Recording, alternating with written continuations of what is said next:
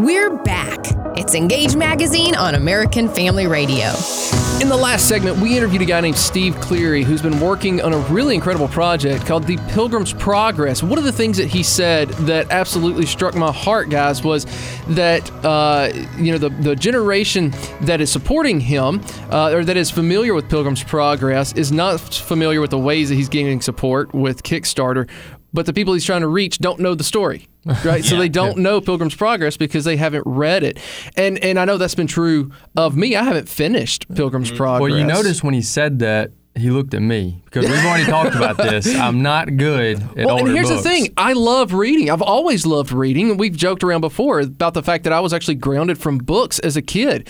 But I have never read through Pilgrim's Progress. And part of the reason is simply because I'm not aware of the great old books that we could and should, I think, be reading. Now, here's the thing. We're going to do this a little bit different in this segment than we typically do because we're just going to have a roundtable discussion. And in this, we've got Jordan Shambly, who, if you've listened to the program, you listen to the podcast, you definitely know his voice. We're also going to be pulling in Jeremy Wiggins, our producer, our bus driver over there. So, Jeremy, say hello. Hello. There we go. So if you're guys, listening or driving, just picture us literally at a round table. Yeah, and well, we're just going to be discussing. How am I going to be in the round? I'm in another room. Well, that's okay. That's only because you didn't shower this morning. We're going to Photoshop you in. That's it. So, guys, here's the question that we have to we have to do a little bit of groundwork first, and it has to be this: when we say old books, what do we mean by that? Do we mean something that was written in the 70s and the 80s, or do we My mean... mind goes straight to like the 1700s, 1800s, at least 100 years back, 200 years back, probably. Absolutely. Now, why do you think that is? I don't know. I think there's a really good reason, and here's why. Yeah. Right, well, they're old, but I think that there's an authority and an authenticity to those books because their writers are dead. But their story is over. So if all we read are these modern guys, and guys, we've seen this over and over again, right? Where we like a Christian leader and then he falls. Yeah. Right? Or, he just does something that taints all of his work. Sure. These guys, that's not going to happen because they're already dead. Right. That's a good point. Yeah, and that's kind of our outline or kind of our thing when it came to the heroes in the Engage Magazine category. It was kind of the same principle. That's what we wanted to try to accomplish. Yeah, and so here's the question. So when we're talking about old books, we are genuinely talking about the readers who have already, received their reward. They've already died, and there's so much that we can learn. But when we talk about really old books, we're talking about Martin Luther. We're talking about Pilgrim's Progress. We're talking about John Owen. We're talking about all these guys. Let's be honest. There's a bit of a learning curve with these books, is there not? There is, definitely. So it has to be because some of the ones that I've picked up, and it hasn't been many, is really hard, especially if it hadn't been translated somewhat into the modern day English that we use now. And a lot of them haven't. A lot of them haven't. Yeah. For me, we read a couple of these, and don't ask me the name of them.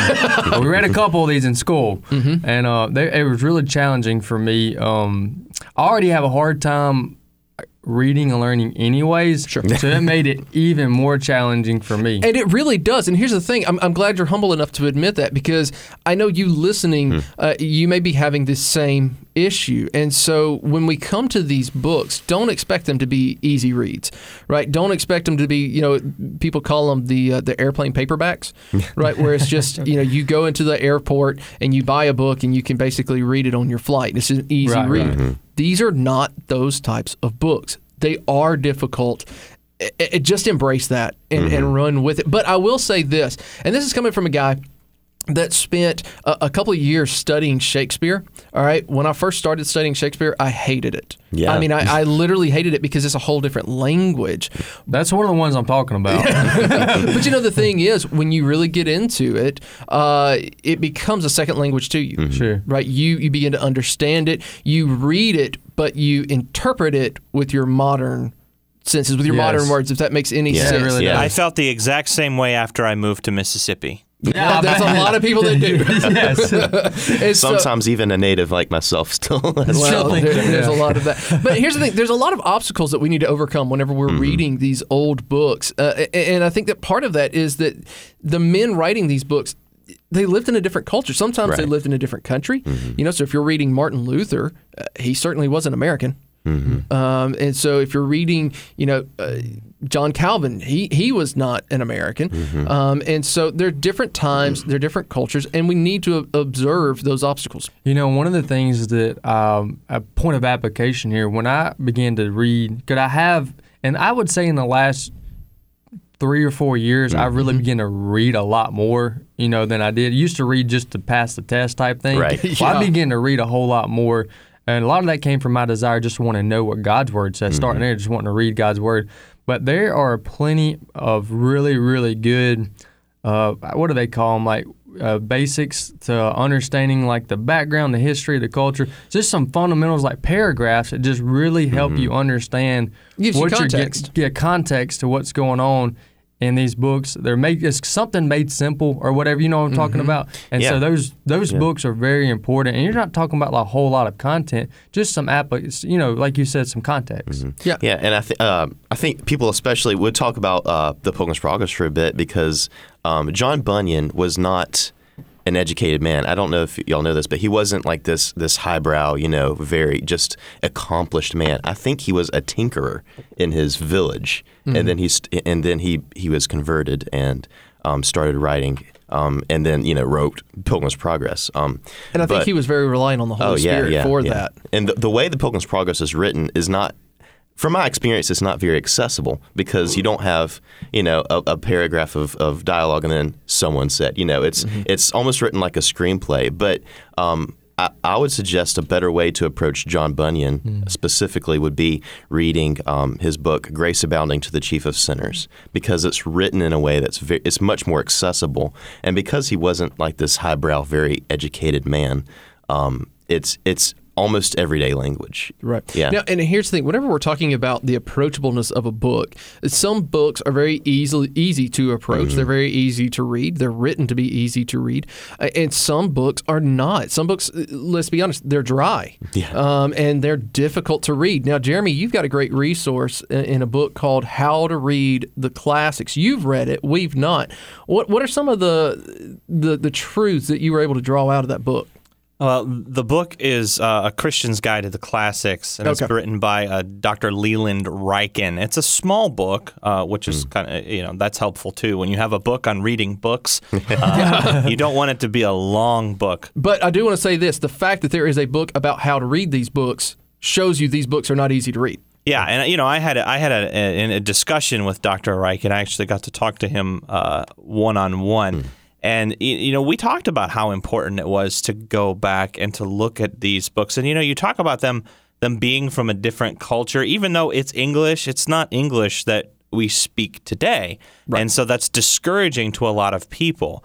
But on the other hand is if you look at books that are being written today, they're being written at such a low level. Well, and part of this because they're being published so quickly. We have so many books today. Well, I'm not even talking about that. I mean, if you look at primers from children's, from elementary school, from when America was founded in the late 1700s, okay? Look at what they're being taught today. Kids in elementary school were learning stuff that kids in high school are struggling with today. Exactly. And that's one of the disconnects that we have is because the people who are writing these books so many years ago assumed we were smarter than we are today. Yeah. I'm just going to lay that out there. Which makes me so afraid for 100 years from now. Yeah, which is why unless we can get in there and change the education system and do something about it. Yeah. But that's why we need to read these older books because parents we need to. They are intentionally written. They're just assuming that you would understand what they're saying. Yeah. You're listening to Engage Magazine on American Family Radio. Well, I wanted to mention one thing on our reset here, and that's our Engage concert that we got coming up. It's on March 17th. It's at Hope Church. We're going to have a great time. Engage is putting together, BSAC sponsoring it, and it'll be at Hope Church. And you can find out more about the Engage concert. Go to our Facebook page. We have an event there, and you can find out more.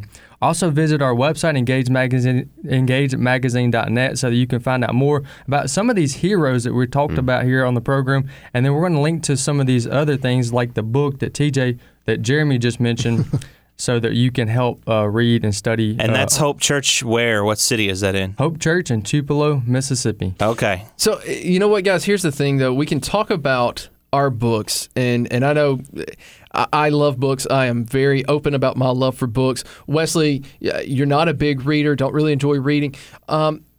But let's be honest, we live in a culture that does not appreciate literature, especially high literature, but really doesn't even appreciate books. I did an article for the AFA Journal back a couple months ago, and one of the things that I was talking about is how our culture has kind of forced us to stop focusing, right? We live in a commercial culture where if you have to focus on something for longer than 30 seconds, then it takes too long. Do you know what the top 10 books, or top 25 books that were sold, 8 of those were coloring books. Don't tell me that. I am not kidding you. Now, we, again, live in a culture that really does not value reading. So I want to ask you guys a question. I want to ask you this question. Yeah. Go ahead. But here's the question. How do you find time and develop a discipline for reading? Well, for me, what I do, first of all, I find books that I'm really interested in the topic, and I also pick books in which are not necessarily you have to read from front to cover, so you can go from chapter to you can kind of skip around. So that's two things. That's the way I pick books. But once I pick them, I tend to, in that moment, it's kind of like a season for me. Like I get real excited, so I end up picking up 4 or 5 or 6, and then realizing, okay, look, you need to finish one, or at least read what you want to read out of one before you go to the next. So what I'll do is I'll pick those 4, 5, or 6, and I'll stack them up. But I think it's really important. I've developed that. I've just grown a lot just reading. And you do. You really do grow a ton just from reading. You grow in your communication skills. You grow in your vocabulary. And really just being able to advance in life in general. So reading is very important. It teaches you to think. Yep. I mean, that's one of the biggest things. What about you, Jordan? I have not read a book in a very long time, because like from cover to cover. Partly. Because of school, and just a lot of stuff. But I want to get back in. The way I used to do it when I was before college, because college made me a bad reader. I hated reading for college. I agree, it does. It made me one, honestly. But I would devour fiction was my thing. So I didn't really have to be encouraged to sit down, find time during the day, just whenever, and read those books. But it is a struggle for things that, things like nonfiction that don't come as easy to you, Yeah. So, yeah. What about it, Jeremy? Well, I as the oldest member of the team here, I have to come in and be dad for a minute here. And I have discovered something as I've gotten older that I just... And you are very old. Yes. I'll just throw that out. Yes. I have discovered that as a parent, as a husband, and as a Christian, I still only have 24 hours in a day. And so I have really had to prioritize this last year and really sit and think, because I really want to read, we've talked about this, The Wingfeather Saga by Andrew Peterson. Great books. Yeah, I highly recommend. They're not old either. No. So if you're looking for good Christian fiction to read, Andrew Peterson's Wingfeather Saga. But I've also got like 4 books that have been given to me through my church and people in the church and reading them with people.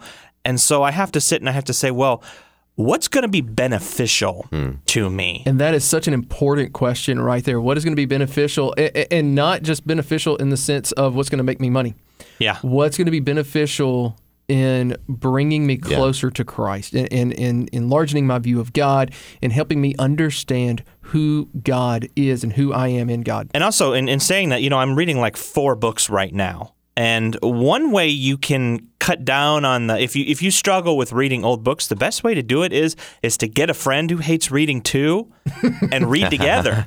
Do a chapter. That's what I'm doing right now. We're reading a chapter in a book, and then we meet. We meet once a week. We go to lunch. We talk about what we read in that chapter. Not only will that help you be dedicated to actually reading the book, it breaks it down so you're not trying to just sit and speed read from cover to cover, but it also helps you in understanding it because the person or people you're meeting with have ideas and thoughts about what the content means, and it opens up the discussion, which helps you retain more. Plus, if you know you're going to have to talk about it with somebody else, maybe you'll take notes, maybe you'll read it closer, and you'll read it closer than you would just sitting there by yourself skimming. You know, and I think that brings up a really important point, especially now. Here's the thing: everybody in our roundtable today is a man, and every man at our roundtable is married, and Jordan, you have a child on the way. The other three of us, we all have kids. One of the things that I have found, and I'm not perfect at this, but I have found that it is very beneficial to read out loud to my wife and also to my children. So, you know, we talked about the Wingfeather Saga with Jeremy. I read the Wingfeather Saga, the first book, to my kids. I'm going to continue on with that saga.